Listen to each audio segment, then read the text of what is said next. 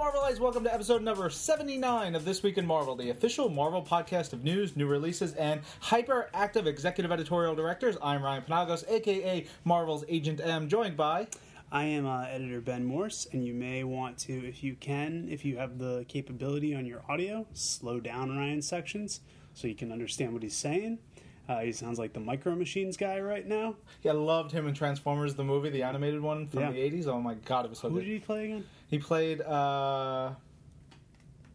was like it wasn't a regular Transformer. It was none of them were, yeah. most of them weren't regulars, most of those were introduced in the film. Was he one of the guys on like the Junk Planet? No, he's the super fast one. I can't remember his name off the top of my head. Twin listeners, try that out. And here, for her last podcast ever, is intern Elaine Gomez. Welcome for the final time, Elaine. Thank you. Blur. His name was Blur.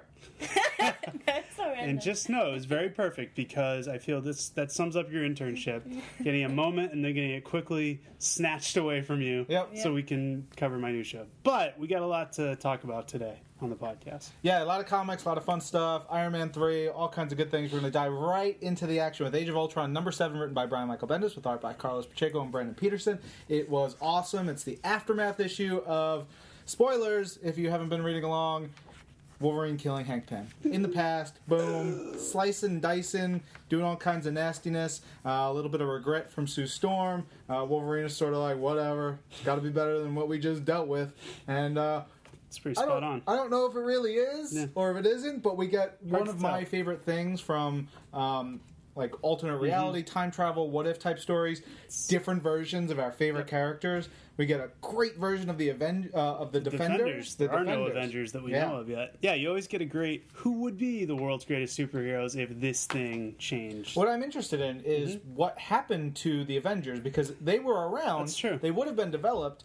At what point did they stop? That's a good question. Did they split because they're like, oh, we can't continue without Hank Pym? He's one of our founders. Yeah, I'm sure we will. We just found him dead here. I guess we should all stop. With 3 claw-like puncture wounds years later. Hey, we should let this Wolverine guy on the team. So anyway, there's all this crazy stuff going on. I don't want to spoil all the characters that show up, and I definitely don't want to spoil that last page, but big things afoot. And of course, we'll be talking more about this next week in our Age of Ultron podcast, which you can ask questions using the hashtag This Week in Marvel AU, the letters AU. Meanwhile, over in All New X-Men number 11, written by Brian Michael Bendis with art by Stuart Immonen, we have the counterpoint to the last issue of Uncanny X-Men. In the last issue of Uncanny X-Men, we learned that Angel, Warren Worthington from the original All New X-Men, ended up flipping, going from the Jean Grey school over to the new Xavier school. In this issue, we find out why. We also get kind of the fallout and the reaction from the other members of the Jean Grey school. Get a lot of insight, in particular, into young Jean Grey herself from the All New X-Men, as she tests the limits of her powers, as she has some really great moments with Kitty Pryde, as she's kind of trying to get her together. We find out what happens to Warren. Really got to call out the art on this issue. Stuart Immonen is always fantastic, but teamed with Wade Von Grawbadger on inks and Marte Gracia on colors. This is just a beautiful, beautiful comic. It has been since it launched, but what it took was having the Uncanny X-Men cast in here and seeing kind of the contrast, because Chris Bachalo and Fraser Irving are obviously amazing, do great takes, but seeing how Stuart really makes the characters his own, whether it's he does a different take on Magneto's helmet. I really like what he does with Cyclops' new mask. Some really, really beautiful stuff. And then towards the end of the issue, we start moving into what's going to be the next big plot line for this book, involving some very special guest stars. So exciting stuff on the horizon for All New X-Men. Over to Hawkeye, number 10, written by Matt Fraction, with art by guest artist Francesco Francavilla. And so this one is cool. It's sort of in the same time frame as the last issue. A lot of stuff in the past, but it syncs up with the last page of the last issue very nicely. You get a good look at a new villain. It's the origin of this monstrous character and what it means, and you really get a sense that Kate Bishop and Clint Barton are just kind of taking it too easy. They're dealing their lives. They're sort of like, well, we're Avengers, we're awesome, and they're not on their guard enough, and that could come back to haunt them, as we'll see. Really good issue of Hawkeye. Really an Yeah. issue that kind of distinguishes it as one of those books that's set in the Marvel Universe, but definitely in its own corner. Has a different feel to it, and I like when they demonstrate that. Yeah. Speaking of corners of the Marvel Universe, Indestructible Hulk number 7, written by Mark Waid with art by the great Walter Simonson, takes us to Asgard, or actually to Jotunheim, land of the Frost Giants. In the past, Hulk and his team of scientists, S.H.I.E.L.D. buddies, have gone to they tried to go to Jotunheim to basically harvest an element that they want to experiment on, and end up, for some reason, which they kind of explain here, ending up way in the past of Jotunheim. So they team up with Thor, but he's Thor from before he knew Hulk. Old school Frost Giants. Lots of cool science stuff. Big action. Walter Simonson drawing Frost Giants and sound effects and Hulk smashing stuff and Thor smashing stuff. And you can't really compare. But the cool thing here is I've really noticed that, again, Walter Simonson, we're used to his classic art on Thor, but seeing what he can do when he has a modern-day colorist like Andres Massa working on him is really something special. Seeing Walt Simonson's art just juiced up to the next level. All the energy crackling, all the big punches. Got to credit some of the sound effects, I'm sure, to Chris Eliopoulos, one of the best editors ever. And just a fun, crazy, action-packed issue. Mark Waid's keeping things moving fast. He's not taking a lot of breaks. There's good character stuff, but it's really just a lot of slam-bam action and fun. It's a really, really good issue of Indestructible Hulk. Moving right over into Iron Man number 9, written by Kieran Gillen, with art by Dale Eaglesham. This is the start of the hugely important Secret Origin of Tony Stark story arc in Iron Man, which is going to be running for quite some time, so you want to get in here on the ground floor. Tony's still out in space. He is searching for the recorder who basically massacred an entire planet in the last issue, who claims he has all these altruistic means, but obviously did not shake out that way. Gets a ride from his Guardians of the Galaxy buddies and finds Death's Head, who was also involved with the entire last Godkiller arc. Iron Man and Death's Head go on a chase for this recorder, trying to find him. There's some twists, there's some turns, there are lots of things you wouldn't expect happening. They do track down the recorder, and when they do, Tony learns something that's going to change everything for him, and it's going to kick off this big origin of Tony Stark, which is going to be all over the place. It's in space, it's in the past, it involves characters you would not expect. Really great stuff. And as always, we say it every time he pops up, we love seeing Dale Eaglesham on art. Again, to stretch again, we saw him do some Ultimate stuff, we saw him do some X-Men stuff. Getting to do the heavy sci-fi outer space stuff is really cool as well. Just a really talented dude. Over to Iron Man number 258.1, and you're like, what? And I'm like, well, if you read the first page, it says that Iron Man number 258 was part 1 of Armor Wars 2 by John Byrne and John Romita Jr. Mm-hmm. And, that was great, but the original Armor Wars was by Bob Layton and David Michelinie. This allows David Michelinie and Bob Layton to do their own take on what they would do with an Armor Wars sequel, and it's set back in, that period and where they would have gone with the story and what they would have done. And it's pretty cool look back for fans who are totally familiar with that stuff, and it's cool if you've never really read it, you can just dive right in and see a different take on Iron Man and where that character was, what is that, almost 30 years ago? Gotta be, yeah. Goodness. And for all you Stingray fans, there's at least a flashback. Yeah. So, starving Stingray fans get something.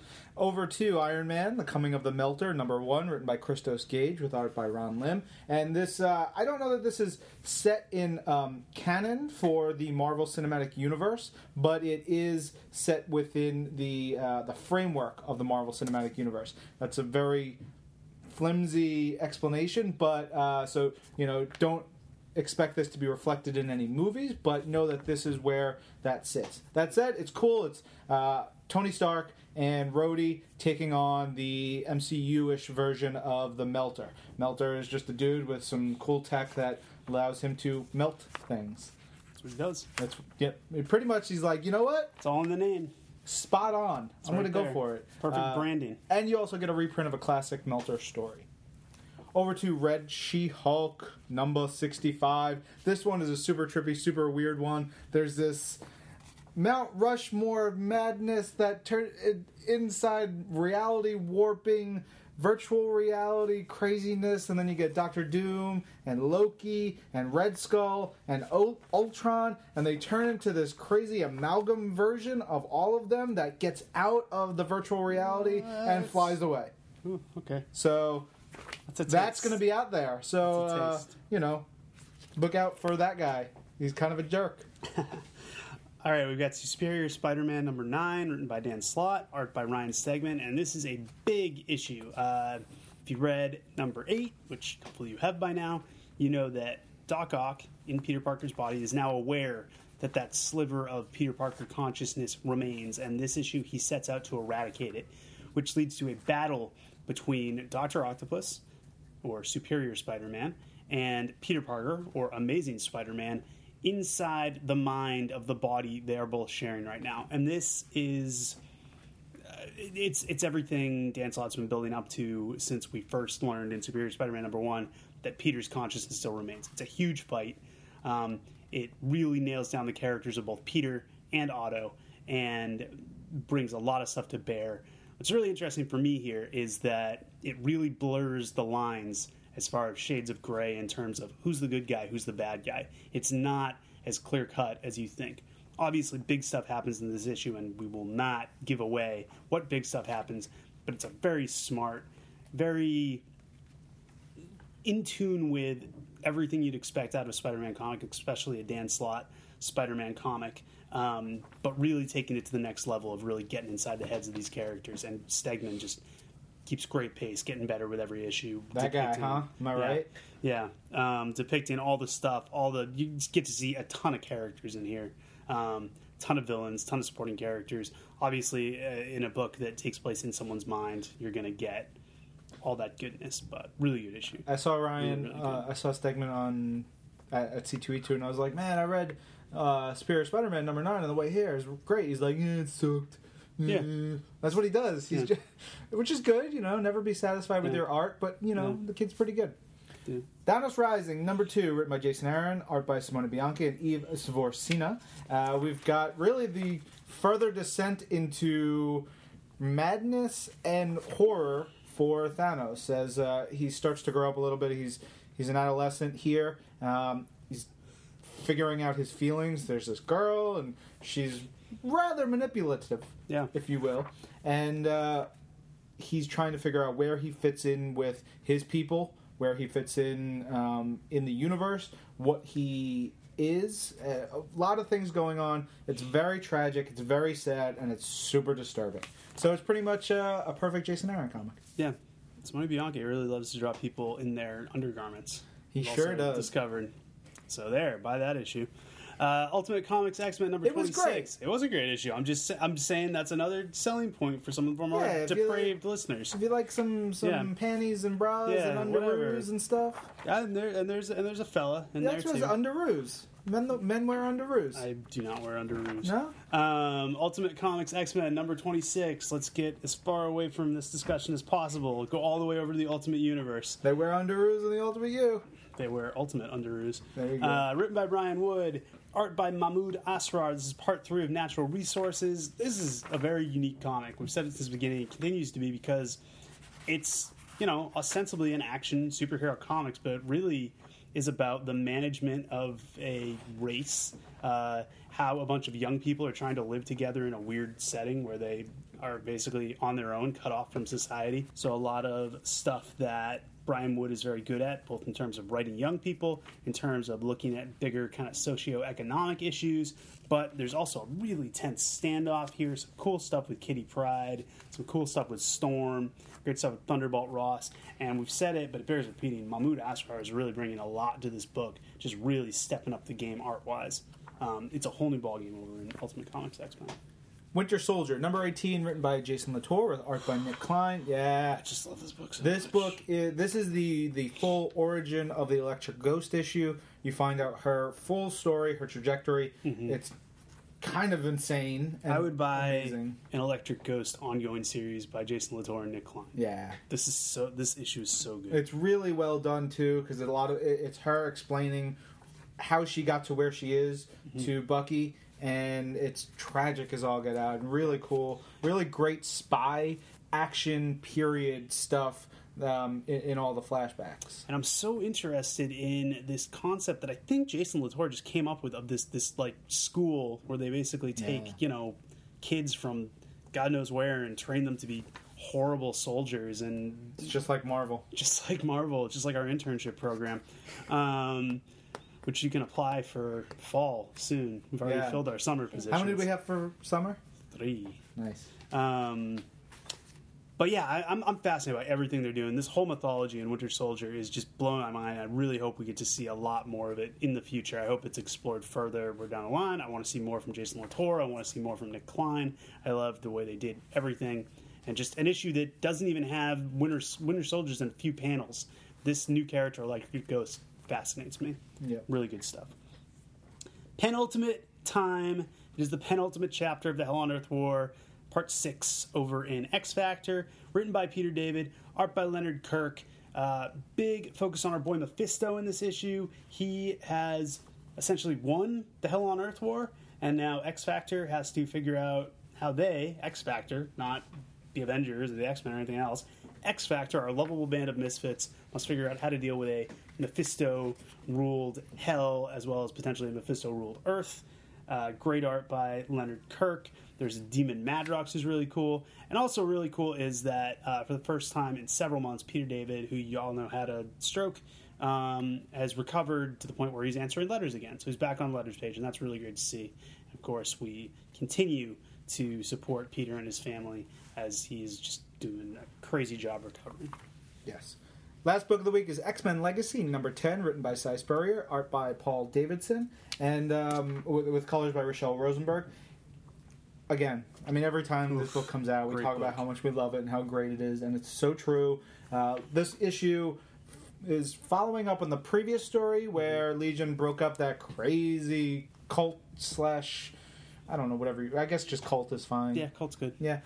So he is trying to figure out what to do next, and he tracks the cult to this place in San Francisco, the San Francisco Institute of Biosocial Studies, and this guy Marcus Glove, who are basically trying to get rid of mutants. Another fascinating new character, though. Between him and Electric Ghost, who is basically brand new, it was just like I was blown away by new, out of thin air characters that were created this week. So the thing about Marcus Glove, he's the one who is running this organization.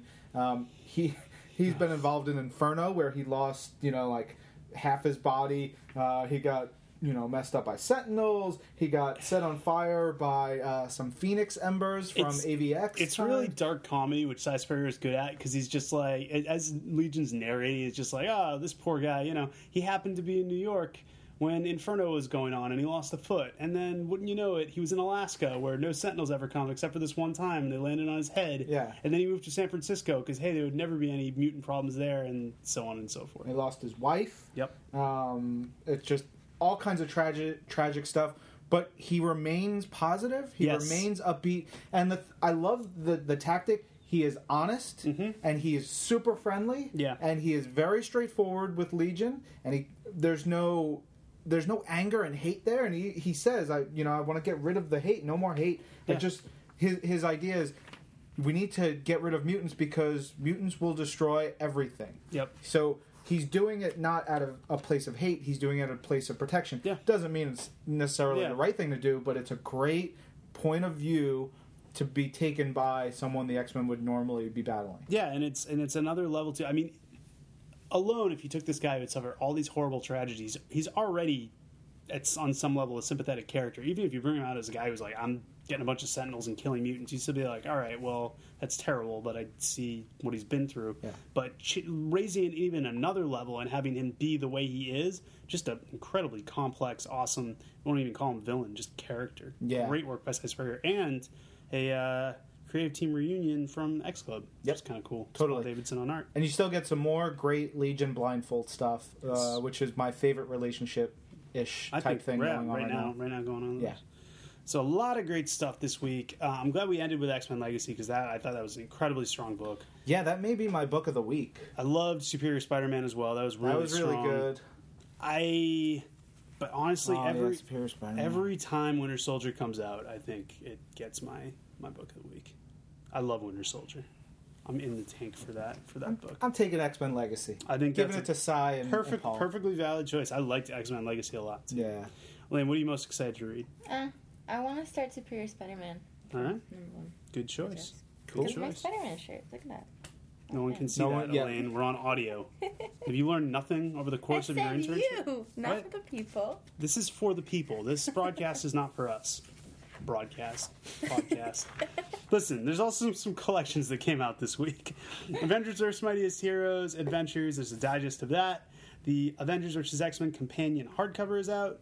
Cable and X-Force, the first trade paperback collection. That's some of the first Marvel Now collections are starting to come out. That's very Yeah. cool. Iron Man War Machine, Hands of the Mandarin trade paperback. That's right. The 90s crossover between Iron Man, War Machine, and Force Works that I remember. It was on right when the Marvel Action Hour Iron Man started. Classic stuff from our childhood. Good Lord. Kick-Ass is out in hardcover. Marvel Masterworks Invincible Iron Man, new hardcover there. New Warriors Omnibus hardcover. Did you order Holy one? crap, not yet. You should order one I from should Fenton. I should get that from Fenton ASAP. Yeah. And another one of our favorites, Wolverine the Best There Is, the complete series in trade paperback. Oh, yeah. So, very cool stuff. Over on the digital side, we have everything that we were talking about. For the second week in a row, we have Guardians of the Galaxy Infinite Comic number 4 on our list, and I know it didn't come out last week Yes. because not only did I try to download it and Right. it wasn't there, but a fan mentioned it to me that I think it was Ref Gemlin said that it wasn't there. So hopefully it shows up this week. On top of all that, we've got Amazing Spider-Man number 47 from the original series, Avengers Annual number 7, Captain America number 328, Captain Marvel, numbers 25 through 33 from the original 60s series. Iron Man, number 55 from the original series. Marvel 2-in-1 Annual, number 2. Untold Tales of Spider-Man, number 9. Warlock, issues 9 through 11 and 15, because you demanded it. X-Factor. I did demand that. I No, want to read they're the 70s awesome. Warlock. They're terrific. Yeah. And X-Factor, Quick and the Dead, number 1. We also have digital collections, including Captain America by Ed Brubaker, Volume 3, Deadpool Pulp, Fantastic Four, World's Greatest, Ultimate Comics Spider-Man, Volume 3, Death of Spider-Man Prelude, Uncanny X-Force, Volume 6, Final Execution, Book 1, and Wolverine Back in Japan. Over on Marvel Unlimited, our ever-expanding Marvel Unlimited service, I don't even know if they're all listed here, but I know that we added 285 new comics this week. Are you serious? A whole boatload. Yeah, we were going over it yesterday, trying to figure out the best way to push out to the masses how many we did. But yeah, 285 new books as of yesterday. So, Monday. if a subscriber has a yearly subscription to Marvel Unlimited for $59.99 or whatever it is, they just got, in 1 week, how many books? 285 new issues. What's the math on that? 6 goes into 280, Come on, Elaine. Oh man, I'm not so like more than 4. You know what? You're getting a lot of books. A lot of books. And that's just 1 week. Yeah, that's Think just about one it. week. I don't know The how many. value there I don't is- know how many we're going to add next week. Is bazonkers. All right, well, let's let you know what some of them are. I don't even know if they're all listed here, but we definitely have from the original volume of Amazing Spider-Man, issues number 292, 296, 297, 324, 326, 327, 329, 332, 333, 346, 347. From the original volume of Avengers, 260, 261, 265, 266, 278, 279, 280. Issues 29 through 33 of Avengers Academy. Issues 261 through 263 of the original Captain America, issues 7 through 10 of the most recent Defenders series, Exiles number 1, Exiled number 1 from 2012, that was the Journey into Mystery New Mutants crossover, Journey into Mystery issues 637 through 640, Marvel's The Avengers, The Avenger Initiative number 1, and Thor original series number 444, 448, 449, 457, 458, and 467 through 480. And I know we had more than just that. Yeah. I saw it yesterday when I was updating. So tons of stuff. Tons of great stuff. On the topic of Marvel Unlimited, so for those of you who are subscribers and have the apps, you will notice that in the latest update of the iOS app, you can see editorial content that we're creating. Most of it, I think all of it, is written by Ben.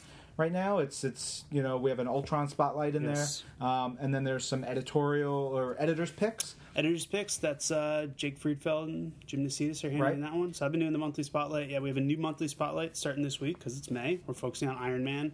A bunch of books that we made free, and a guide to kind of, if you're getting ready for Iron Man 3, just some cool Iron Man comics you can read for Iron Man 3. Cool. On top of that, the Twim reading club that we've been talking about. Yes, progress has been made. Yeah, there's some good progress. We're going to put that into one of those slots that you see at the top of the app, and it'll be available on the website as well. And it'll be, we'll brand it a little bit. I'm figuring out the exact wording and what I want to write and all that good stuff. But once I get past Iron Man 3 is when I'm going to be able to actually focus some time on it. And we'll get it up there, and we'll do it probably every other week. We'll have a new storyline or selection for you guys and why we think it's cool. And then we'll talk about it on the podcast. All right. Speaking of talking on the podcast, it's time for someone else to do some talking. No, not you, Elaine.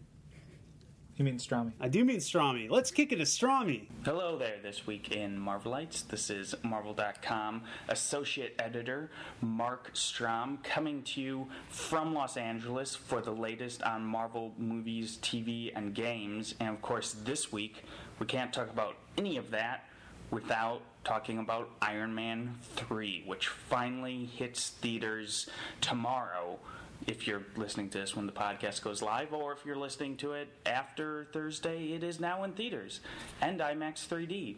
And it is incredible. It is a great, great ride. It feels like we've been working on this movie for a very long time. So I'm super excited that you, the fans, finally get to see what we've been talking about for the last year or so.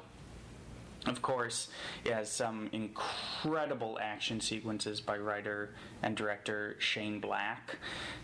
5 just truly amazing set pieces to my mind. They're very intricately put together. They sort of have this Rube Goldberg-esque quality, in particular the sequence that you've seen a bunch of in the trailers in which Tony's house is destroyed, and especially in the final battle sequence, which features all of the different Iron Man suits. There's just this, one action will set off the next, and then everything will sort of go tumbling down, and that final action sequence has an almost dance-like quality to it, really, when Tony and Rhodey are running around and jumping into suits, and it's just so finely and carefully and precisely choreographed that it's really, once you start to look at that final battle sequence, just the level of craft that is in that, to me, is pretty astounding and really shows Shane Black at his finest. It's well, you'll see it for yourself once you see it this weekend, of course. And of course, there's a ton of humor in it from Robert Downey Jr., which we've come to expect from his Tony Stark. There's a lot of heart to it. You get to see Pepper doing a ton of action. You get to see more of Rhodey, I think, than we've seen in the previous 2 films. You get to see him both outside of the Iron Patriot suits as well as inside the Patriot suit. And Ben Kingsley as the Mandarin is incredible. That's really all I can say without giving away too much more. But you can go see it, of course, now in theaters, or rather, if you're listening to this on Thursday, tomorrow in theaters. So, in addition to Iron Man 3 being in theaters, we also have The Art of Iron Man 3 out on bookshelves this week. This is a really, really beautifully put together book. As many of you know, we've been putting out these Art of books for our last quite a few movies. I think almost every single one of our movies has had an Art of book with it, and you get to see just the gorgeous concept art, the gorgeous keyframes, the designs, all of that went into making this movie that are just brilliant visual development crew headed up by Ryan Meinerding and Charlie Wen. They just do some astounding work, and every time I get to go over there and see some of the stuff they're working on, it just blows me away, because these guys are just some of the most talented in the business, and our visual development department really works on every single one of our movies, and it's really the same group of people working on every single one of these movies. So a lot of the fact that all of these movies actually look and feel like they could exist in the same universe is due to just the astounding work that they do, because they are really, along with, of course, the producers, Kevin Feige and his team, the visual development team are one of the unifying factors that carry over from one movie to the next, and it's great to see their original work and all the hard work that they put into creating the worlds that you see brought to life on the big screen. So you can check that out in bookshelves now, or in bookstores now, The Art of Iron Man 3. And jumping into the world of video games, parents, we are in the middle of the Marvel superhero takeover in Disney's Club Penguin right now. So, your kids can now suit up as some of their favorite Marvel superheroes, including Iron Man, Thor, Captain America, Spider-Man, Iron Fist, as well as some villains, including the Mandarin and Loki. You can really just sort of have a blast. If you have kids, you should definitely get them into this. It's just great fun. So, with that, I'll send you back to the fine fellows in New York, and I will be back very shortly. All right, Strami. Wow, thanks, buddy. Thanks so much, man. I can't believe you're still at Coachella. I thought it was over weeks ago. Really milking that one for all it's worth. Just hanging around on the grounds of the concert. Rolling around in dirt and mud and hipster clothing. Yep, doing all his work from there. Who knows how much longer Mark Strom will be at Coachella. I got about 8 emails this morning from Strami from 5 a.m. So he was up until 2 last night, his time, working on Iron Man 3 stuff, Lego Marvel superhero stuff. He was working really hard for you guys and for all the news that we've got coming out. So as much as we like to rib him, he's kicking ass. He was off the grid for several hours yesterday. Who knows what he was doing? For you, the fans, just disappears. All right, we got a lot of news this week. First and foremost, on the comic side, it was C2E2 last weekend. Ryan was there. Blake was there. We announced a lot of cool comic stuff. You can read all about it at Marvel.com. Go to the comics news section. Go to the C2E2 hub page. And just a little bit, just to catch up, is that Spider-Man 2099 will finally be coming to the pages of Superior Spider-Man as promised. We talked to Dan Slott about that. New creative team for the Thunderbolts. Charles Soule is the new writer, and he had some stuff to say about what he's got planned for that team as they head into Infinity. Over in Avengers Arena, they're going to be wrapping up Season 1. That sounds incredibly ominous, with a storyline called Boss Level. The X-Men are going to celebrate their 50th anniversary with a old-fashioned crossover. I was excited for this. Hell yeah. 12-part crossover between 4 books, the way it's meant to be. Hell yeah. Written by Brian Bendis, Brian Wood, and Jason Brian Aaron. It's going to be crossing through a couple one-shots, but also through all new X-Men, Uncanny X-Men, Wolverine the X-Men, and just plain old X-Men. It sounds like a lot of fun, a lot of time travel. Really a good old-fashioned X-Men crossover, and I'm stoked for that. And if you haven't seen them on Marvel.com, we have Art Adams' character sketches, and wow. Yeah, so Art Adams will be involved with that as well. A lot of cool stuff. Deadpool is getting a new artist, and it's our buddy, Declan Shalvey. Really excited about that. Also going to be a new story arc in Deadpool called The Good, the Bad, and the Ugly, featuring Wolverine and Captain America and some old Weapon X stuff. The next story arc for Thor after the God Butcher story arc wraps up is going to be The Accursed with Malekith, classic villain who is also going to be the big bad in Thor the Dark World. It's going to be coming into Thor God of Thunder, still written by Jason Aaron, and Ron Garney, Jason Aaron's longtime collaborator, is going to be flipping over on the book. Saw some of his art done by the current colorist whose name escapes me because it's Yves. I don't know his last Svorcina? Svorcina, yes, Yves Svorcina. Color over Ron Garney's stuff looks incredible. It's like it's still all the stuff you love about Ron Garney, but like next level. It's like a cool combination of Ron Garney and Asad Rabiq. It's Nice. really great stuff. Wolverine is going to be having a very crucial story arc called Killable by the regular team of Paul Cornell and Alan Davis. Read more in the article to find out what that is. And finally, Peter David, after a historic decade-plus run on X Factor, is going to be bringing his tenure on X Factor to a close, and that's going to bring X Factor to a close as well. He gave a great interview on that, and we will have more news on what's coming up for Peter David in the near future. We also early this week, debuted a variant cover to Infinity #1 by Marko Djurdjevic, done as a movie poster. It's really cool. It's done up just like you would see a movie poster in a theater or something like that, with all the credits and everything. Looks great.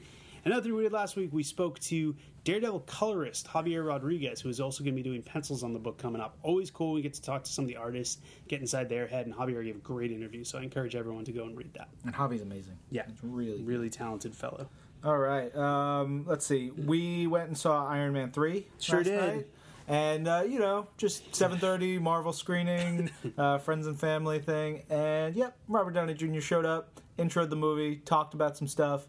It was pretty terrific. It was very, very cool. He, when he entered, he came right by my aisle, so he just kind of buzzed by, and my parents with me. So that was awesome. Yeah. My parents were super excited. Yeah, I brought my mom. Yeah. Because I just wanted her to be at one of these things, and she had a great time. She'd never seen any of she'd never seen any of our movies. Which I'm like, Mom, you have stock in the company. I work here. She's like, I want to watch them. I'm like, okay, great. See if we can get those. Yeah, he brushed right by my dad, which was very cool.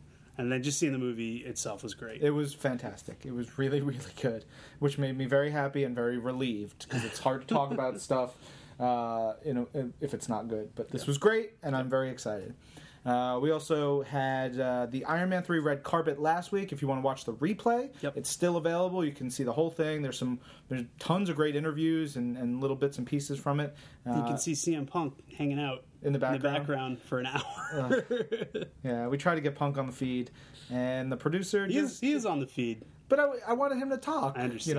We were texting. I was making a funny. Yeah, it didn't work. We were texting during the thing, and he's like, and I told him to just take out Don Cheadle, because he was waiting, and Don Cheadle was going, and then he's like, can I do it? I was like, yeah, just go for it. But he didn't do it. He's a good guy. A man of honor. Indeed. This week we revealed the Iron Man 3 Mondo posters. One is by Martin Anson. There's actually two versions, the standard and the variant, and then the Phantom City Creative one, which is like glow in the dark, amazing. They're gone. Even if they haven't gone on sale yet, they're gone. It's crazy how amazing they are. I really, really want the Phantom City Creative one. They're amazing posters. Great artists. We love Mondo. Very cool stuff. In Marvel Avengers Alliance, we have an Extremis Spec Op coming this week or next week. I can't remember. Yeah. Already? Next Spec Op is Extremis. I won't reveal the character yet, but she's amazing. It's pretty awesome. All the Extremis stuff, Ryan gave me a sneak peek at it. It all looks really cool. Like, if you had fun with the Ultron mission, and we all did, there's some really great goodies, but also just the way this is going to unfold is really neat. Yeah, and it's cool because it ties directly, in a sense, it riffs off of Iron Man 3. So you get to see one of the villains, Savin. He's in the Spec Op. You battle him. You've got a lot of stuff going on. It's great. And it also, there's the release of the Mark 42 armor for the Iron Man character in the game, and the Iron Patriot armor for War Machine. So some new armors for those characters, which is great stuff. And it's all obviously still takes place in the Marvel Avengers Alliance, but it's almost as if you the Marvel gaming universe, the MGU. Yes, the MGU, but it's almost as if you get to drop some of your favorite Marvel characters into Iron Man 3. Yeah. Like Black Knight and Omega Sentinel. Yeah. All the hits. All the classics. Yeah, totally. This week we also had the teaser trailer for Lego Marvel Superheroes, which comes to all major consoles this fall. Looks great. It's going to be super fun. It's a teaser trailer, so it's very silly, but it's really good.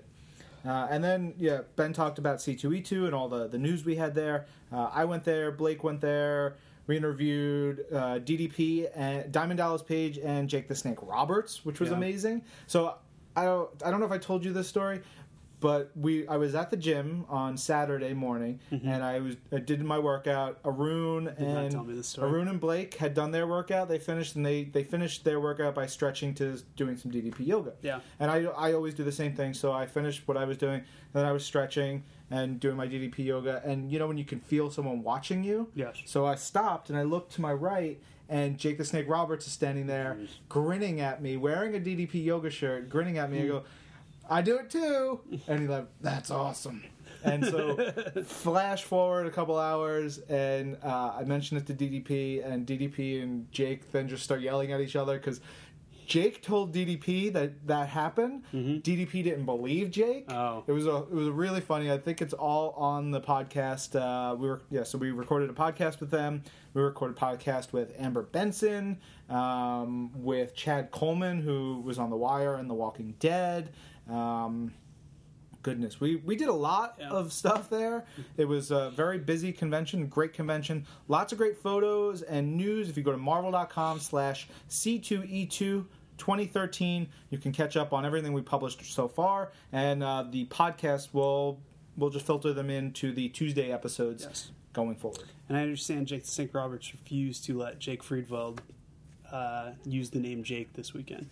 No, I think what did he call him? Half pint? Called him half pint. Yeah. Called him short stuff. Whatever. Jake is also he's really tall. Yeah. Yeah. Well, I would be offended too if little taking Jake my name. Friedfeld was trying to. Yeah, you don't even let our video guy Brian call himself Brian. No, it's too confusing. He's got to get out of here with that. All right, we're gonna kick it over to Strami. Give us some more news, Ben. Mark, I'm Ben. You're Mark. You're I'm Ben. Ben. He's Mark. You're getting worse than Cirilli. Yeah. He's at least got the excuse of aging gently. Yeah. Welcome back once again. This week in Marvelites, Marvel.com associate editor Mark Strom with the latest in Marvel movie, TV, and games news, which this week is pretty much the latest in Iron Man 3 news. We've got tons of new stuff for the movie, which of course is in theaters tomorrow or Friday if you are listening to this on Thursday, and is in theaters now if you're listening to it over the weekend. We have a new featurette focusing on the Mandarin, a new clip showing the beginning of one of those incredible action sequences I was talking about earlier, in which Tony has to save 13 people from plunging to their deaths out of an airplane. Problem being, he can only actually carry 4. So he has to come up with a rather creative way of saving them all. So you can check out that clip right now on Marvel.com, as well as the Marvel YouTube and the featurette as well. We've got some new TV spots that we've been showing off, and we have some new interviews with some of the cast. We posted a Don Cheadle interview a couple days ago now, I think. We will have a Guy Pearce interview going up today, and we'll have some more coming tomorrow and into next week. And over in the world of video games, Marvel Heroes is having its Iron Man 3 open beta weekend. And what this means is that anyone can get on the beta this weekend. Marvel Heroes is, of course, our upcoming MMO. The official launch is set for June 4th, so just over a month away. But you can get a taste of it early this weekend, beginning Friday morning at 7 a.m. Pacific, and it goes until Monday morning at 7 a.m. Pacific. All you need to do is sign up at marvelheroes.com, and then you need to download their client, and boom, go. Run into the open beta. One of the very cool things about this is that they've changed the opening lineup for this weekend only. It's typically Hawkeye, Scarlet Witch, The Thing, Daredevil, and another character that is escaping me at the moment. But this weekend, the opening lineup of characters of which you can choose one is Captain America, Thor, Black Widow, Iron Man, and Hulk. These characters will only be available in the game once it opens up on June 4th, either as random drops or optional purchases. So this is a great opportunity to get a chance to play as one of these heroes and get a feel for what they're like. You get a great preview of what Marvel Heroes is and what you'll be able to do once it goes live on June 4th. So again, this weekend only, from Friday 7 a.m. Pacific to Monday 7 a.m. Pacific, you can participate in the Marvel Heroes Iron Man 3 Open Beta Weekend. Go there, check it out. I guarantee you will not regret it. You will have a great time. And tell them Strami sent you. So, with that, I think I've covered pretty much everything. Go see Iron Man 3 this weekend, of course. Go play Marvel Heroes in the open beta weekend. I think you will really, really enjoy Iron Man 3, and we, of course, have tons of awesome, awesome stuff coming up after it. But, for now, this is Marvel.com Associate Editor Mark Strom signing off, sending you back to New York. Thank you once again for listening, and I will speak to you again in 7 more days. Thank you, Strami. All right, time for news and questions. No more news. It's time for questions and comments. Maybe we'll get some news in the course of these questions. You might. Again, if you're just joining us, you can tweet your questions and comments for us to answer on an upcoming episode using the hashtag #ThisWeekInMarvel.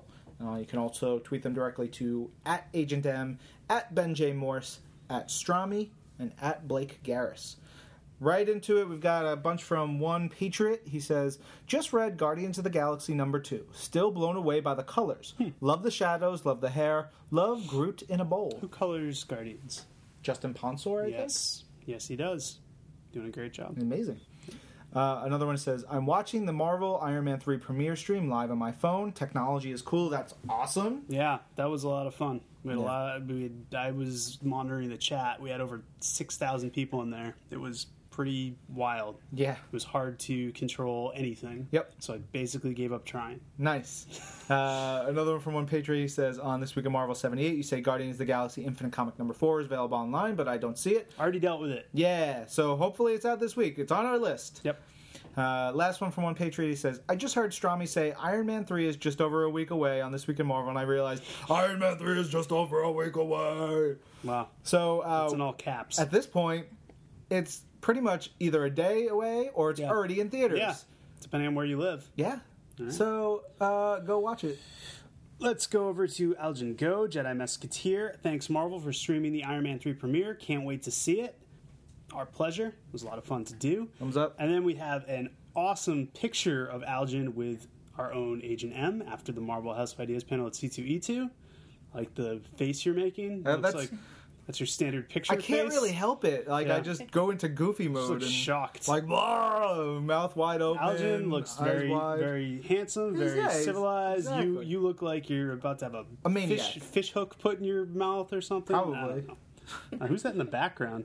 Someone's photobombing you by accident. Yeah. Looks like an employee of the show. Maybe. And finally from Algin, I can't wait for the new Marvel Infinity titles. The World just moved. What a great panel, commenting again on C2E2. We got a lot of cool stuff coming from Infinity. Yeah. Over to Anth80. He tweeted, where is Blake Garris? The Holy Trinity needs to come back together. Can he also catch up on his All Ages Corner? Blake Garris is I mean, what's really happened to Blake Garris is Marvel AR. Yeah, there's just... I threw a lot more work at him, and he needs to take care of that. He doesn't really have the time to do the hour with us anyway. A lot of it, he would perk up, like... Yep. in like 5 places, and it would be great, but it just didn't make sense for him to be in here. I'm sure next big anniversary episode we'll have him. Sure. When we get to episode 100 or something, we'll make sure he's here. Yeah. And if Ryan starts globetrotting again this summer, going to... Oh, it's going to happen soon. So Blake and I will be back on the show. All 3 of us, I don't know, but once you start traveling, then Blake and I start subbing in. Yeah. So you'll get some variations. @BradTheYM tweeted, AR plus Nick Lowe equals best idea ever.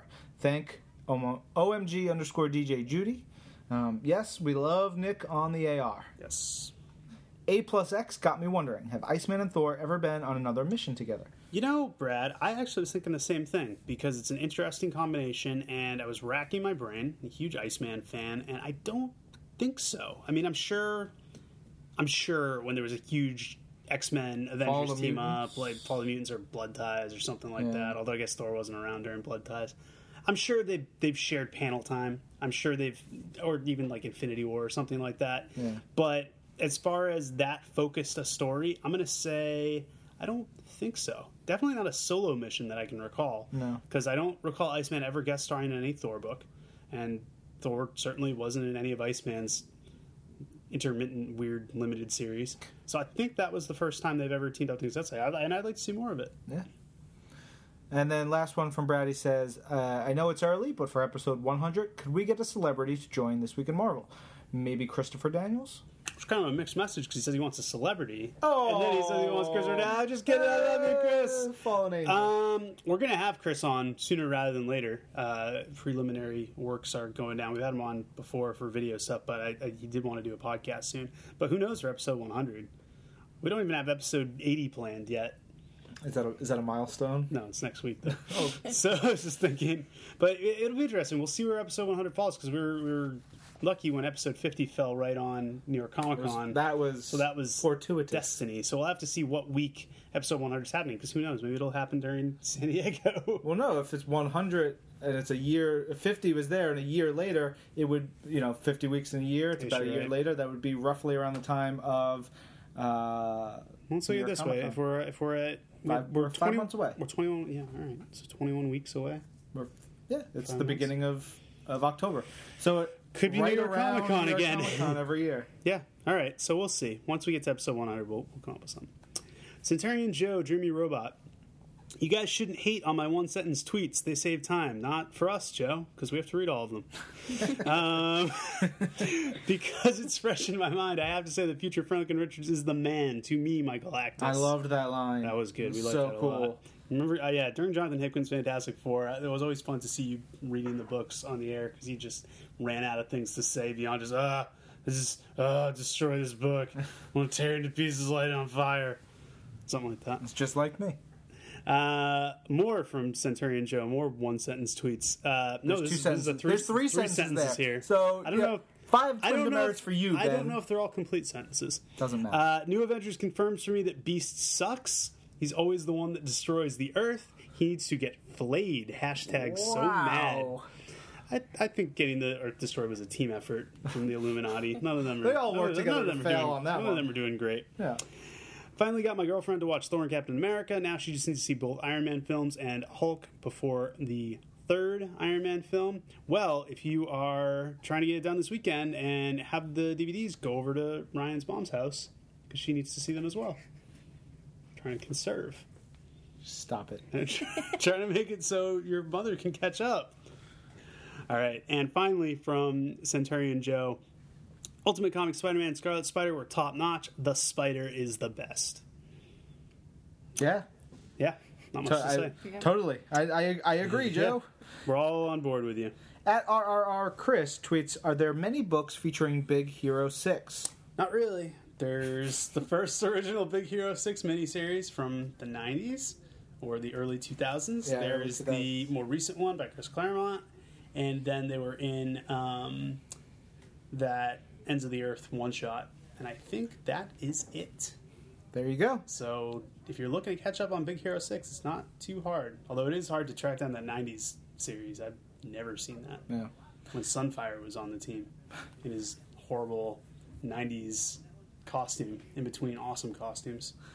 Chris also says, this is why I love Marvel. They can make a Moloid kid transgender and do it perfectly. That's in reference to last week's FF. Yeah, last week's FF, and it was, it was great. It was fantastic. At Forgot You Talked, you're still pretty quiet. It's the newer episodes and AU episodes I've had trouble hearing. Yeah, Don't know what's going on there. Yeah, we're not hearing it from many other people, else? and so tweet to @Blake Garris. directly, and maybe he can help you. Figure out what might be wrong with your setup, because it might be something with yours. Yeah, I if it was a more widespread problem, Yeah, I I'd think say it's let's go that way. But I mean, I've looked at the setup here. It's the volume is very high. All right, we get another one from DD, and that is, anyway, I guess past the sound problems, I already love Wasp and Havoc as the new power couple. That is referring to Last Issue of Uncanny Avengers, where Wasp was basically, not really a power couple, in that Wasp was basically coming on to Havoc, and Havoc was like, I'm not really interested. You're like, oh man, I don't know if I can handle this, Wasp. I'm leading the Avengers. What's happening? So we'll be doing dramatic readings of all of Havoc's dialogue from now on? We need the guy who played Peter Brady on the original Brady Bunch to voice Havoc during when his voice was changing. It's a little bit of a dated reference. Yeah, I got nothing. I watched it in I remember when they syndication went I to was a kid. Hawaii. Yes, with the cursed tiki item. Yeah. So that's the first and probably last Brady Bunch references we'll be including on this podcast. But stay tuned. There's more to come from Wasp and Havoc, obviously. Yes. At Comics Raw tweeted, "How to beat Ultron. Go back in time, find Professor X, find Pym, mentally lock Ultron inspiration." That was like a haiku. Yeah. I don't think it's that simple, Eddie. No. One, you have to get to Professor X. Yeah. You'd have to convince him to use his powers in a way that he probably wouldn't want to do. He'd probably be more like Sue or more like Hank Actually, we're talking about 1960s Professor X, who was kind of a jerk and used to do that sort of stuff all the time. Oh. So you might be able to get him to do it. But I think with a mind as powerful as Hank Pym's, at some point it's gonna bubble back up. We've seen that happen before when you try to telepathically influence people. And that, it all sparked from him trying to solve the problem of this artificial intelligence thing. So that would never go away. You would have to sort of backtrack and take away all these artificial intelligence things. And at some point he's going to try to solve another problem. Yeah. Hank Pym's always going to screw things up. Yeah, that's the Pym way. It's his superpower. At Almaraz 1983, Eric tweets, "Finished reading Ultimate Spider-Man 22. Censor yourself. Holy bleep, that was crazy. Didn't see that coming. Damn, that was sad." Yeah, that was a heartbreaker. Ultimate Comics Spider-Man number 22, if you haven't read it yet, is a huge milestone issue for Miles Morales. And very, very sad. Bleeping true. Yes. At Man in Black 23, Gary Langton. Guys, need your help to get into X-Men comics. What are some important reads? I really like Kitty and Gambit. All well, right, what are your favorite Gambit comics, Ryan?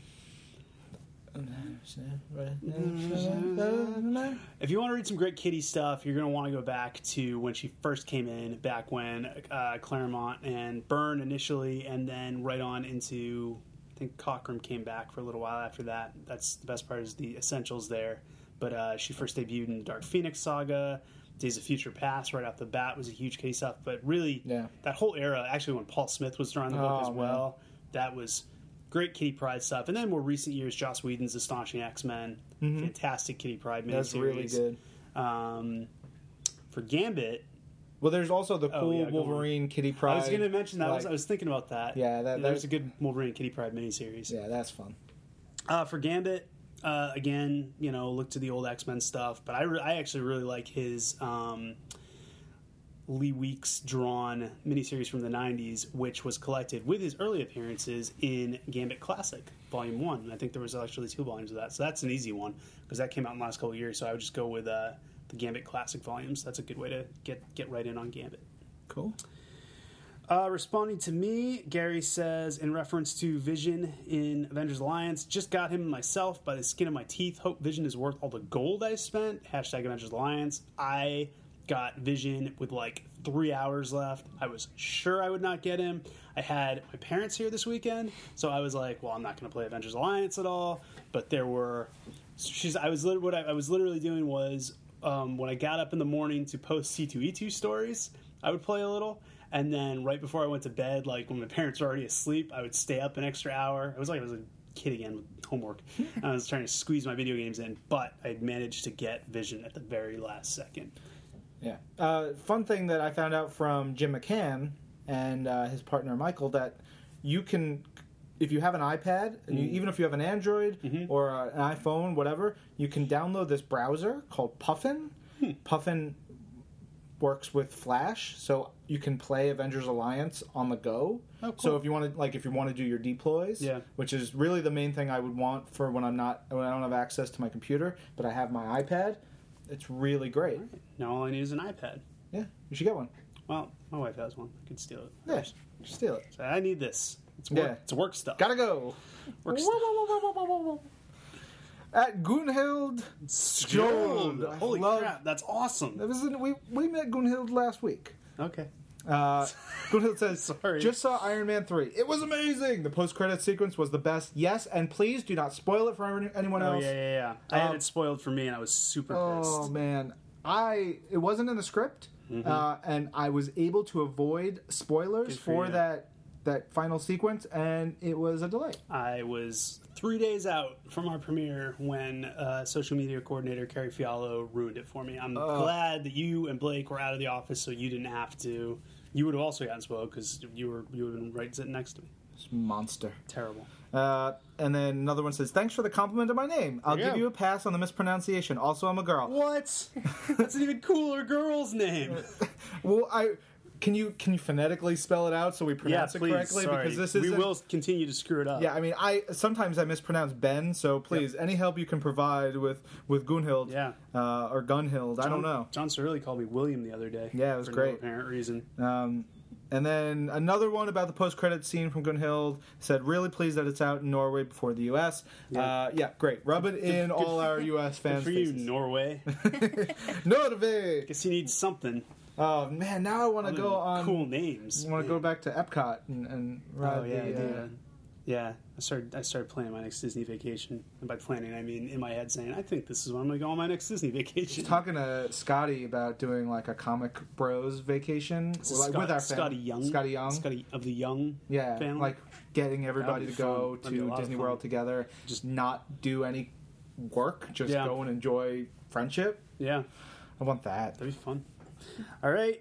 At Johnny Timpulse, Kyle Charles. I know my birthday was on Friday, but could I get a belated birthday shout out on the show? Of course. Happy birthday, Kyle. Happy belated Happy birthday! Happy birthday! Happy good one. birthday! Happy birthday! Happy birthday!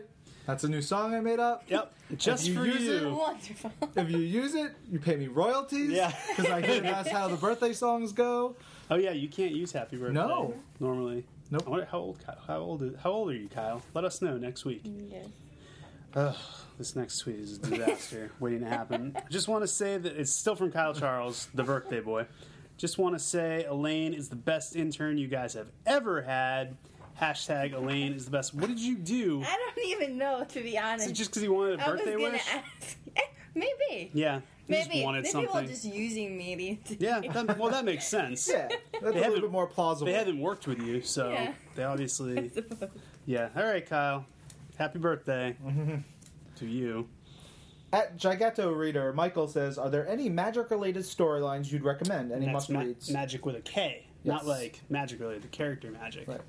The original Magic limited series with her and Storm is fantastic. I read that actually pretty recently, and it's really good. That's the origin of how Ilyana became Magic. I don't even remember what it's called. I think it's called Ilyana and Storm Magic. It's very weird. I think it's Brent Anderson did the art. Oh, Claremont wrote it. There's the great new X-Men story arc by Yes. Craig Kyle, Chris Yost, and Scotty Young. That was really the return of Magic to the X-Men universe, and a lot of big stuff that happened around that. And that was great. The New Mutants portions of the Inferno storyline is really important Magic stuff, really hard stuff, and all the New Mutants classic storylines are good. And then her more recent stuff with Kieran's Uncanny X-Men, Yeah, which that was fantastic was there great. too. And currently in Bendis's. Yep. At Hawkeye UK tweeted, I've noticed that Beta Ray Bill is coming up in Journey into Mystery. Do I need to read any back issues to understand the story? Beta Ray Bill is such a great concept. You do not need any backstories. He's just a big horse-looking alien with the power of Thor. I mean, all his stories are great, the Walt Simonson stuff especially. But no, you will get him right away, and Yeah. you will love him. There's the, it's pretty much anytime someone's like, should I read X about this Thor character, it either goes back to Walt Simonson's run, which is not necessary, but that's where he was introduced, and so it has that is the foundation for Beta Ray Bill, and also to the Ragnarok story that wrapped up the Thor book from Avengers Disassembled. When he comes into the book, it's awesome. It's just like, everybody get out the way. Well, then Michael Avon Oming, who wrote the Ragnarok story, then did a Beta Ray Bill limited series, Stormbreaker, which was also fantastic. Yep. And he basically shepherded Beta Ray Bill around for a little while, because he used him in Omega Flight. Yeah. Brought him all over the place. Gotta love Beta Ray. Good stuff. Ref Gemlin, one of our regulars, in This Week in Marvel, issue 78, podcast 78, episode 78, whatever it's called. You mentioned Guardians of the Galaxy Infinite 4 was available on the digital app, but I can't see it. Ryan, do you have an answer for this? No. No? Nothing. All right. Sorry. So, yeah, hopefully this week. Next time. It's on our list. But, again, we record this on Tuesday. The books come out Wednesday. And last week and this week, just so crazy with Iron Man. We apologize for it. Hopefully it's out this week. My tweet last week about Doctor Strange's spells was a bad example. Do writers keep an appendix of spells? I don't know. It's probably their personal preference. They might, if they want to. Does anyone else use that stuff aside from Bendis? Well, I mean, past Doctor Strange writers have certainly. I mean, they won't use it in the same way he does, where it appears on the page. But when he's casting his spells and probably want to make sure they get the incantations consistent with past ones. I think a lot of these guys just know it, because if you're writing Doctor Strange, you probably just read a bunch of old Doctor Strange stories, so you probably just commit hoary hosts of Hoggoth and all that. Yeah. All that good stuff. The Faultine Flames of the Faultine or something like that. The Faultine Flames of the Faultine, yeah. Yeah, very good. That guy. The Vapors of Valtor. Yep. That's the one we use in Avengers lines. It's the only one I know. Last question from Ref Gamlin. Is there an update as to when Earth's Mightiest Show will start? I've only seen the teaser so far. I will throw that over to you. Yeah, there will be an update very soon. I'm not going public with it yet, but I know when we're going to have 3 episodes coming, and it's going to be awesome. And when we can talk about it publicly, we will. It's just, we're trying to figure out where these are going to show, what the content is going to be, and what makes the most sense in terms of getting them rolling for you guys. At Dr_Spidey tweets, This Week in Marvel crew, since your distinguished competition rebooted their universe, is it confirmed that Marvel currently holds the record for the longest continuing narrative in all of literature or media? # props if so. Let's puzzle this out. We started in the late 30s or 40s. So it'd have to be something continuous that started before that. Soap operas did not come around till later. Don't think there's any other comics certainly that have been around. Well, I think Guiding Light is over, but it started on radio, and so that started that. I know they hit 70 years at some point. That's what I'm saying. I think it would have to be a soap opera of some sort that started as a radio soap opera. That's the only thing I can imagine coming close. Yeah, I mean, if you look at pulp stories and some of those characters, The Shadow, and but he did say, what I think it means is the thing, because I was thinking of that too, and I was also thinking of stuff like public domain characters like Oz and stuff like that. But it's continuing. And those take breaks sometimes. Yeah, we've been continuously published since the 30s. Yeah, I don't know. Maybe I mean, it's tough to parse out. It's us or Guiding Light, those jerks. It's pretty close. Yeah. So. And we did a Guiding Light crossover, so it's like one big family. Yeah, so we tie into there. So yes. Yeah. So yes, we win. At Simon Sebs tweeted, enjoying Ultimate Comics Spider-Man. It's just sad that it has to use the women in refrigerators trope to move Miles' story along. I don't think it look, so there's a woman who dies in the storyline, but I don't think it's using a woman's death was the point at all. It was, what is the most who is Miles' Uncle Ben?